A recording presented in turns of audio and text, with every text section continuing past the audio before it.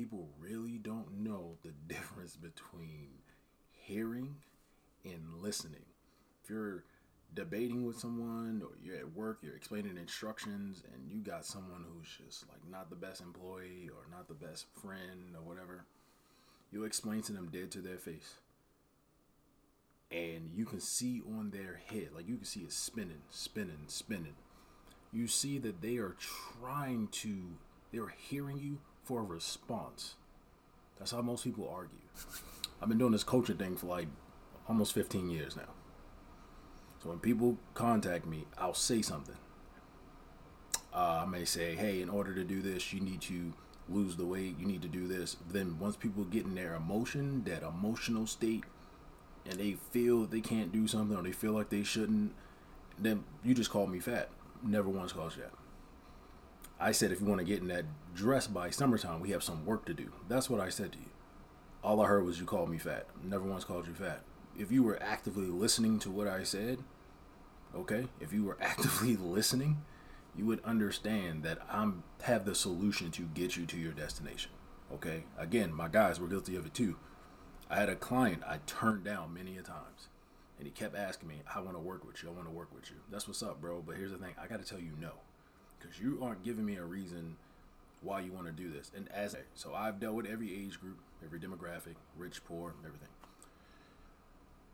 But as I'm continuing to talk to him, I'm like, you're not listening to what I'm saying. And he was like, my bad. He gets frustrated. Yeah, I am listening to you. You just want to find a reason that I need to lose the weight. You're trying to be the I'm like, it has nothing to do with that. I'm asking you this so we keep you on goal. And I kid you not, it took about a month and a half. And he told me the reason that he wanted to actually work out. He was a little embarrassed. Why do you want to do this for the last time?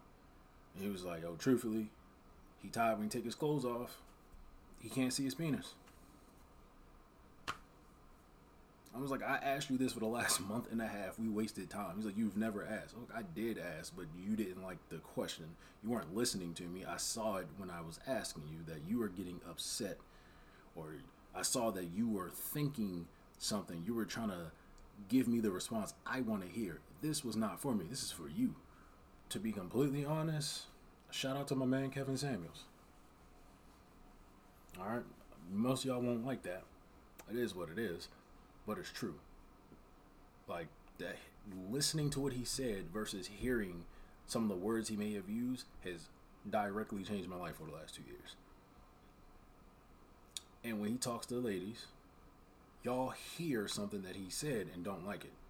He started with men first. I listened to a lot of his men podcasts, and one thing he told men was, if you're in corporate America, you may want to watch the way you dress. If you have dreadlocks or any type of long hair, cut it.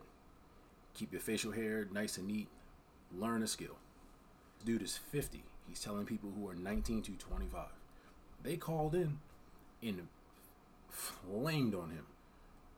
How you going to tell me to cut my hair? How you going to tell me to do this? I shouldn't have to do. He was like, you don't have to do anything. He's like, did you listen to what I said? They told you to cut your hair, become skillful at something, and then grow from that. Well, why should I have to cut my hair? I'm like, y'all are missing the point, okay? The blueprint is out there for success. Listening